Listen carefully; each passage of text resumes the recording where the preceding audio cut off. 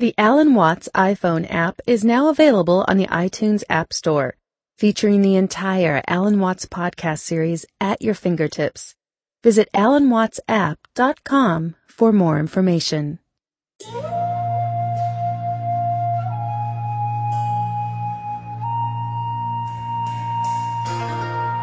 But there has to come a state when clinging stops. And only then does the state of faith begin. People who believe in God don't have any faith because they want something to hold on to. So, real faith is when you do not hold on to anything anymore. In the Christian tradition, this is called the cloud of unknown. There is a book of that title, written by a 14th century British monk, anonymous. And he got it from Dionysius the Areopagite, who assumed the name of St. Paul's Athenian convert. He was a Syrian monk living in the 6th century. Both Meister Eckhart, St. Thomas Aquinas, John Scotus Erigena, and many other great medieval theologians studied Dionysius the Areopagite. He wrote a book called the Theologia Mystica, in which he explains that in order to come to full union with God, you must give up every conception of God whatsoever. And he enumerates them. Don't think that God is oneness or threeness or unity or spirit or any kind of anything that the human mind can conceive. He is beyond all that. In this is called apophatic theology. This is a Greek term contrasted with cataphatic. When you speak cataphatically, you say what God is like. So this man, Dionysius, wrote 2 books. One was called The Divine Names, and that was cataphatic theology. And the other was called The Mystical Theology, which is apophatic. Cataphatic, what God is like according to analogy. He is like a father. We do not say God is a cosmic male parent, but God is in some respects like a father, like spirit. Like we say nowadays, like man, it's like it's raining, There's a certain relativity to that statement. So this is the cataphatic language. The apophatic says what God is not. And all those theologians in the following of Dionysius said the highest way of talking about God is in negative terms. Just as, to use Dionysius' own image, when a sculptor makes a figure, he does it entirely by removing stone, taking something away. So in the same way, St. Thomas Aquinas said, because God, by his infinity, exceeds every idea to which the human mind can reach, the best way to speak of him is by remotion. That is to say, by removing from our view of God every inadequate concept. This is what the Hindus call neti, saying of the Brahman, of the supreme reality, it is not this, it is not this. But this intellectual operation of destroying concepts must go hand in hand with a, shall we call it, psychological operation, which is ceasing to cling to any image whatsoever, or simply ceasing to cling. Now why?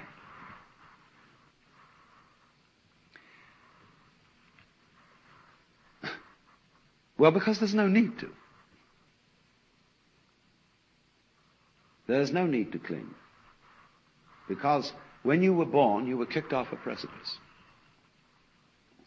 And it was a big explosion, and a lot of other things are falling down with you, including some pretty large lumps of rock. One of them is called the Earth. And it won't help you to cling to the rocks when you're falling off the precipice. It may give you an illusion of safety. But everything is falling. It's falling apart. That's what the ancients said when all is transient. Pantare, all flows, in the words of Heraclitus.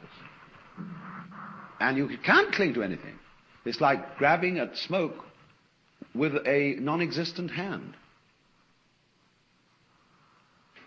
That's all that clinging will ever achieve. All it does is make people anxious. So when you come to the realization that you cannot cling to anything, that there is nothing to cling to, there transpires an inner change of consciousness which we can call either faith or letting go. And then suddenly the thing hits you. In Sanskrit, they put it this way, tatvamasi, means literally, that art thou, or as we would say, you're it. And if you are God, then you can't have an idea of God any more than you can chew your own teeth. You don't need one. The sun doesn't need to shine on itself. Knives don't need to cut themselves. Your eyes don't need to look at themselves. What color is your head to your eyes? It isn't black, is it? You can't see anything. Matter of fact, the way it feels inside your head is what you call what it looks like outside. All these things you see outside are states of the nervous system in the brain. That's how it feels. That's how it looks inside the head. And you said, well, I thought that was what was outside. True. Same way. When the Zen master suddenly discovered that carrying the pail with water in it was a miracle, he discovered that. He realized there isn't anything except God. And boy, you don't, if you really know that, you see, you don't need to have a religion. But you can have one because it's a free world. I mean, if you want to try and express this in some way, and all religion is pure gravy after that. See? Any outward manifestation of religion. You know, it's like a man with lots of money making some more. Only it's quite unnecessary.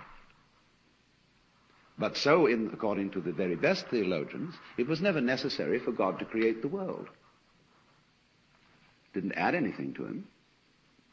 He didn't have to do it. He was under no compulsion. So he did it out of what Dionysius the Areopagite calls hyperpleres. Or we would anglicize it, hyperpleres. Superfullness. In other words, for kicks. I mean, you know, we don't like using that language, but it's completely contemporary and exactly right. That's what the Bible says. Only it puts it in a more sedate way. It says, His Majesty did it for His pleasure. Well, that's the way you talk about somebody who was the king. Queen Victoria said, you know, we are not amused. And it says in the book of the Proverbs that where the divine wisdom speaks, and speaks, you see, as an attribute of God standing aside from God. Sort of primitive polytheism. And wisdom says that in the beginning of the world, her delight was to play before the divine presence. And especially to play with the sons of men. The word in Hebrew is play, but in the King James translation, it is rejoice, because that is a more sedate word than play. You may rejoice in church, but not play. You may not have fun in church, but you may rejoice. See the difference? So then, the point of the matter is then there was no reason to make the world, and it was done for making celestial whoopee. That's why the angels are laughing. They're just splitting their sides. Only when you hear it in church, everybody's forgotten what hallelujah means. It's lowing. Don't you see? Hallelujah. Hallelujah. It's like, it's just burble. And it's like bird song. Bird song isn't about anything. It's just for kicks. Why do you sing? Why do you like dancing? What's music for? That's what this hallelujah is. So when nothing is being clung to, when one gets to that point, everything blows up. This is what's meant by satori in Zen, sudden awakening. And you suddenly say, good heavens, what was I making all that fuss about? Because here we are. This is what we've been looking for all the time. It's right here. And that's the thing. And you realize that you basically, through and through, are all this. Only you got into a kind of a funny illusion. I think that we get into that illusion in rather a complicated way through our upbringing as children. Because many little children know from the beginning what it's all about. Only they haven't got words to put it in. See, that's the whole problem with child psychology. What the child psychologist is ideally looking for is an articulate baby. I can explain what it's like to be a baby. You never get there.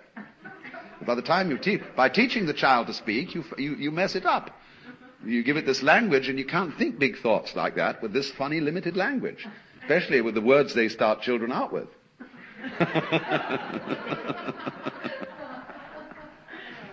And then finally, when they've got the poor thing completely hypnotized, they tell it the most preposterous things.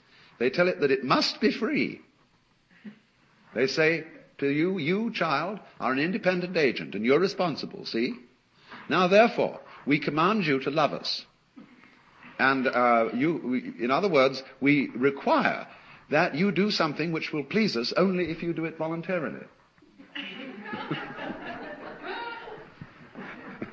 Now, do you wonder people are mixed up? So, but I'm afraid, you see, that the new theology isn't onto this. The new theology really is serious about there not being any God, and that the universe is therefore a rather pitiful predicament in which we're caught, has some compensations. But what all this is a continuation of the 19th century philosophy, the fully automatic model, which is that this is an essentially stupid universe. It's a mechanism.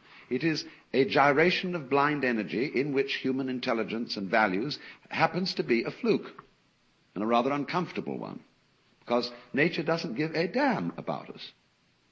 And so we have to fight it.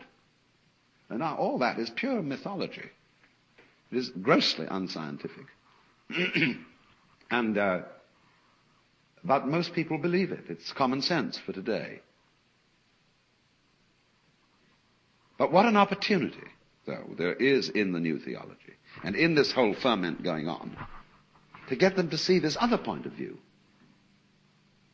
And realize that when you get rid of God, all you are doing is you're destroying an idol.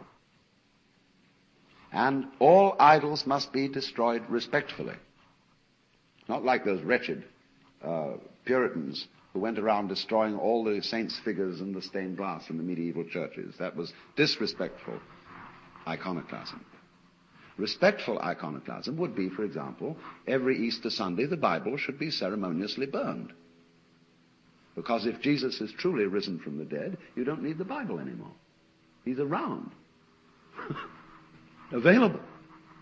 You don't need the books. You burn it up ceremoniously with great respect. Because certainly God doesn't take himself seriously. If he did,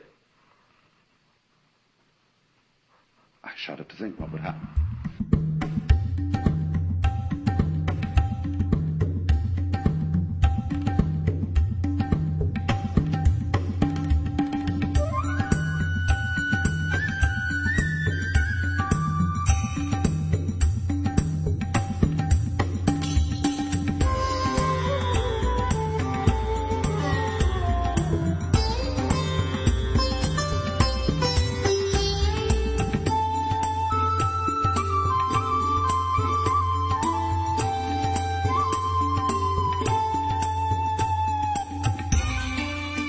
You've been listening to Alan Watts from the Spoken Word Library of the Electronic University. For copies of this and other Alan Watts programs, please go to alanwatts.com on the World Wide Web or call us toll-free at 1-800-WO-WATTS. That's ALANWATTS.com or 1-800-WO-WATTS. The Watts website features free audio downloads, program lists, and information on Watts' life and works. Once again, that's alanwatts.com or 1-800-WO-WATTS.